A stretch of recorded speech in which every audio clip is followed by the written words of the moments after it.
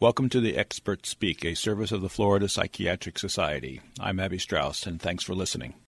In the last 10 to 20 years, psychiatry has been able, for the first time in its history, to take a look into the brain's actual activity under different states and stresses. This is called neuroimaging. One recent and exciting focus has been on neuroimaging findings in schizophrenia. Dr. Daniel Wolf is a psychiatrist at the University of Pennsylvania who has been doing this type of research. Dr. Wolf, thank you for being with us. It's my pleasure. Glad to be here. Let's begin with a simple question. Exactly what is neuroimaging? Give us a little background, please. Well, it does depend on what kind of neuroimaging you're talking about. There, structural neuroimaging that's just focused on looking at the size and shape of areas of the brain, but functional neuroimaging, which I think is especially exciting and dynamic area now, there are, again, different modalities there. So the one that I use primarily is called functional MRI or magnetic resonance imaging. And essentially what it does is it takes a movie over time, really, of the activity across the entire brain. So you can see which parts of the brain are active at any particular moment in time as people are doing specific tasks, thinking certain things. There are other kinds of functional imaging modalities like positron emission tomography, which actually can be more molecularly attuned, able to pick up receptor levels, neurotransmitter levels, and things that at this point functional MRI can't do. So there's sort of a range of different neuroimaging techniques, and they each have their sort of role to play, and they're being combined actually together more and more in very powerful ways. And these are the pretty pictures that people see of all the different colors that seem to be reflecting some activity in the brain? Exactly. I think the most common images people see of sort of the bright red blobs in the brain when people are doing things, those are usually functional MRI images, yes, and they take the data and convert it into these very striking images that show particular regions active as people perform sometimes very specific cognitive or even emotional functions, and you can pinpoint with not perfect precision, but with some precision what parts of the brain are necessary or involved in those functions. So someone who is being used as a research subject is being put into the machine and then given a task to do or given something to think about? Is that what happens? Exactly. That's typically what's done. You can study subjects just lying and relaxing, and that's actually becoming a more common technique as well. But the traditional functional MRI technique has been to take a psychological task that you're interested in because you think it will either probe a particular symptom of illness or, in healthy people, probe a particular psychological function. And by having people do variants of that task, you can isolate the function of the brain regions that are essential for that task rather than, say, a closely related task that doesn't involve the particular psychological function you're interested in studying. Interesting. Is it possible to see patterns that are different if a person is crying or laughing or having good memories or bad memories, maybe feeling cold, feeling uncomfortable, not comfortable, that type of thing? You can. It becomes harder when you actually, one of the limitations of functional MRI is people have to remain still to get good pictures. So there are limits in that sense of what you can study people doing, but they have indeed done what's called mood induction, where they ask people to remember personal situations which were strongly reminiscent of a sad time for them or a time where they were very angry. And you can certainly identify regions of the brain that are involved in emotion generation. And if you are careful about it, you can distinguish which parts of the brain are more active, say, for example, for anger or fear than for happiness or sadness. The more subtle the distinction you're trying to make, the more challenging it is to design the experiment to pick up that distinction, but it is possible. The question that begs to be asked is how close are we to being able to use these images in a diagnostic way to get a better sense of what's going on in the brain and ultimately to hopefully be able to predict from scans what a person may face in the future? Right. Well, that is, for my field, sort of the holy grail is to use the neuroimaging techniques to improve what we can do as psychiatrists in terms of diagnosis, in terms of prognosis. There have been many, many functional imaging studies already in schizophrenia, and we certainly observe abnormalities in brain function, but we are not to the point where we can use functional imaging yet to diagnose schizophrenia. And I think part of the challenge is that we don't don't have a gold standard. There's no, for other fields like Alzheimer's disease or medical fields where there's a clear diagnostic test that you can use as a gold standard and improve your technology, we have the clinical diagnosis is the gold standard. So there's sort of a bootstrapping where you have to try to continually improve the test without knowing for sure that you're even studying exactly the same thing. There may be different kinds of schizophrenia with different kinds of brain patterns. So it's not an easy process. But I think with the key advantage of neuroimaging is that is that you can start to tie these psychological processes to specific brain regions, specific neural circuits, and you can start to study things because you can see into someone's brain that are impossible to access any other way, that you can't get accurate subjective reports from patients, but you can see their brains functioning, and you can start to tie specific symptom clusters, psychotic symptoms like hallucinations and delusions, negative symptoms, emotional deficits, and cognitive deficits to dysfunction in specific brain circuits. One example with hallucinations is, although it's not terribly surprising, it was neuroimaging that showed that actually the auditory cortex that hears things is active when people have an auditory hallucination. And that's sort of a striking proof of principle of the technology, but it means that we can go then learn things that we don't yet know the answer to and don't even suspect, perhaps. This is opening up a door into aspects of these diseases that, well, frankly, we never knew how to open this door before. It's fascinating. Absolutely. I mean, the ability to see the brain in action and develop quantitative measures of brain function in living human beings is just an amazing leap forward in technology. I think its potential has not been, right now we still don't use it as a clinical tool, but I think that is around the corner as the technology develops. And I think in some ways the most exciting potential is in prediction in a way that I think actually very few psychiatrists think about. Psychiatry as a field is almost entirely devoted to treating illnesses after they develop. Correct. Because we can't diagnose them other than by symptomatic syndromes. And that's different, for example, with a medical doctor who diagnoses someone with high blood pressure. If you didn't have a way to measure blood pressure, you would never know the person was ill. They may be completely asymptomatic. And in fact, the only sort of downside of the high blood pressure is that it increases your risk for heart attacks, strokes, very bad things down the line. So the incredible potential of neuroimaging is that it can potentially turn psychiatry into a field that can identify abnormalities before they become diseases. Early detection and developing preventative psychiatry, essentially, which more or less doesn't exist at this point.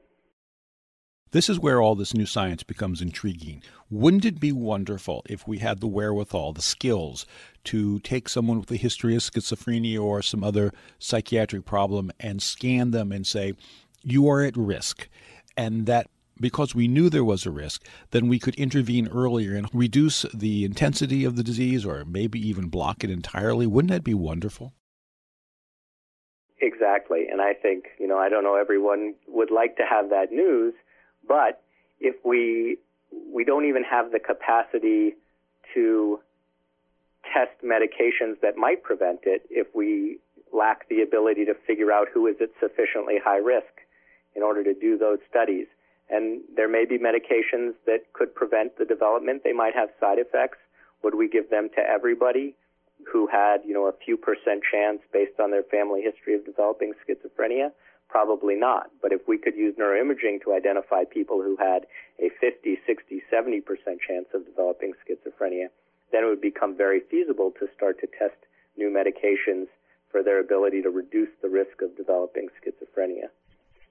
This is also intriguing. For those of us who have been in the field for any number of years, the mere fact that we can actually see the brain function in different ways has an attraction and a scientific curiosity and a scientific comfort. But I want to switch to what you are doing. You are studying one particular aspect of schizophrenia. Could you tell us what it is, what you're doing, and what drew you to that particular aspect?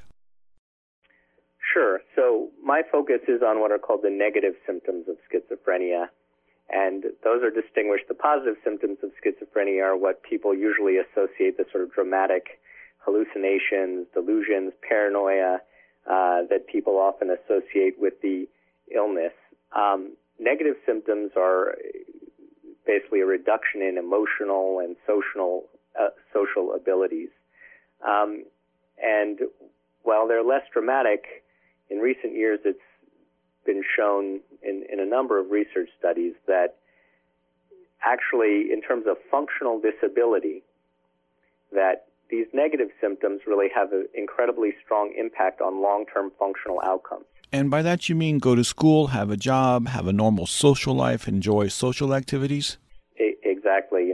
Freud said love and work, I think, and those are exactly. So social, occupational function, relationships with other people, all of those depend critically on these emotional abilities, social abilities, communication abilities, and also cognitive function.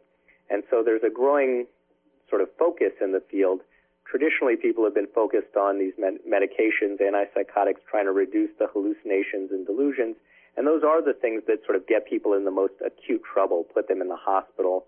But there are medications that tend to work for those for most people. But for the negative symptoms and the cognitive symptoms, which really have a profound effect on long-term function, how well people can integrate into the world, the treatments we have essentially don't work for those symptoms. And we also know next to nothing about their neurobiology. What are the brain circuits involved? What are the neurotransmitters involved?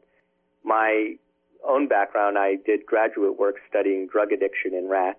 So the way I sort of have tied these things together when I became interested in studying schizophrenia and psychosis and these negative symptoms is that I brought the sort of prior experience I had studying reward learning and dopaminergic reward systems in the brain, and my goal has been to try to utilize that experience and that knowledge to bring kind of a new insight, a new way of looking at some of the negative symptoms of schizophrenia.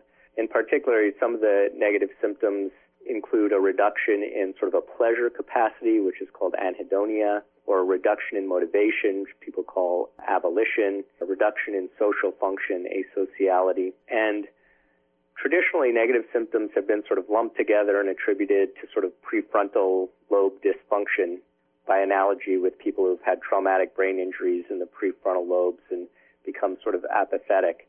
But what my own research with neuroimaging has shown, and it's been also seen independently by other groups, is that higher levels of negative symptoms are associated with lower function in reward brain regions.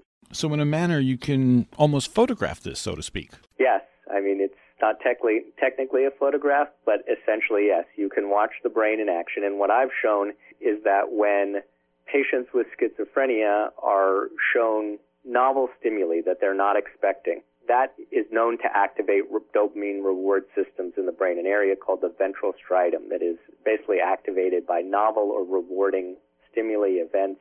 That happens in schizophrenia patients too.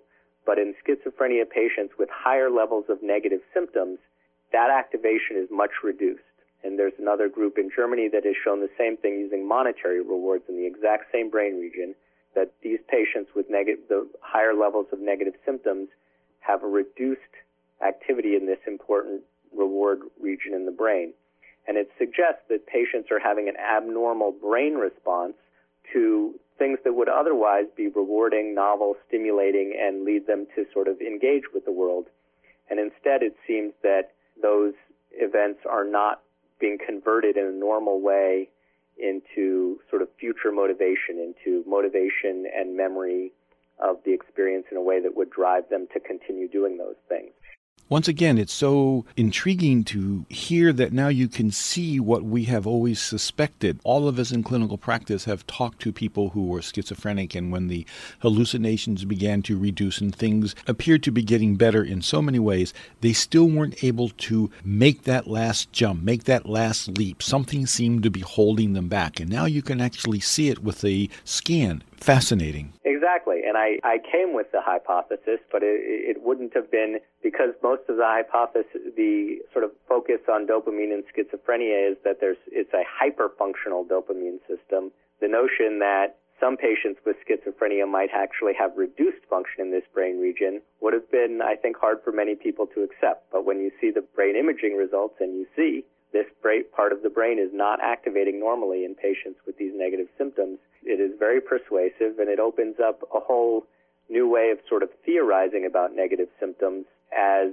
essentially a consequence of abnormal reinforcement learning, where rewards are not processed abnormally, and instead people become more focused on sort of avoiding negative events rather than seeking positive events. And there's other imaging data from our broader research group showing that the amygdala, which is sort of a threat-sensitive, a danger-sensitive area of the brain, can be hyperactive in patients with negative symptoms, in patients with schizophrenia, especially those with high levels of negative symptoms. So putting it together, it suggests a phenomena where those with negative symptoms have a excessive sensitivity to negative events and a reduced sensitivity to positive events, and therefore over time they process their life experience abnormally in a way that leads them to become progressively more avoidant and more restricted in what they're sort of interested and willing to do. And so if we go back and use a lot of the first generation or the older antipsychotic medications, they block dopamine, and a lot of times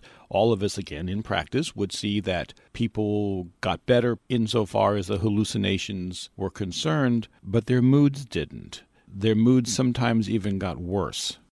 Absolutely, and I think although it's a bit better these days because we use the newer generation medications have less of those side effects, and we don't use high doses of the older medications when we do use them, but to some extent we haven't actually gotten out of that trap. All existing antipsychotics still block dopamine function, and it may well be that as long as we're focused on just using medications that have this antipsychotic effect that reduce the hallucinations and delusions and have this dopamine blocking mechanism, that we're never going to be able to dramatically improve the negative symptoms. We really need to focus on them specifically and find mechanisms with medications with new mechanisms of action that sort of break out of that box in order to be able to address those symptoms, I think.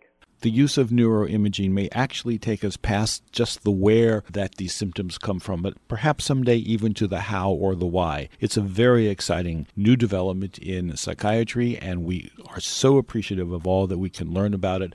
The findings related to the negative symptoms of schizophrenia are quite intriguing. Dr. Daniel Wolf is a psychiatrist at the University of Pennsylvania, and we thank you so much for bringing this interesting topic to us. It's something to clearly have to watch as it develops over the next couple years. Thank you. Thank you very much. Wonderful to talk with you. Bye-bye.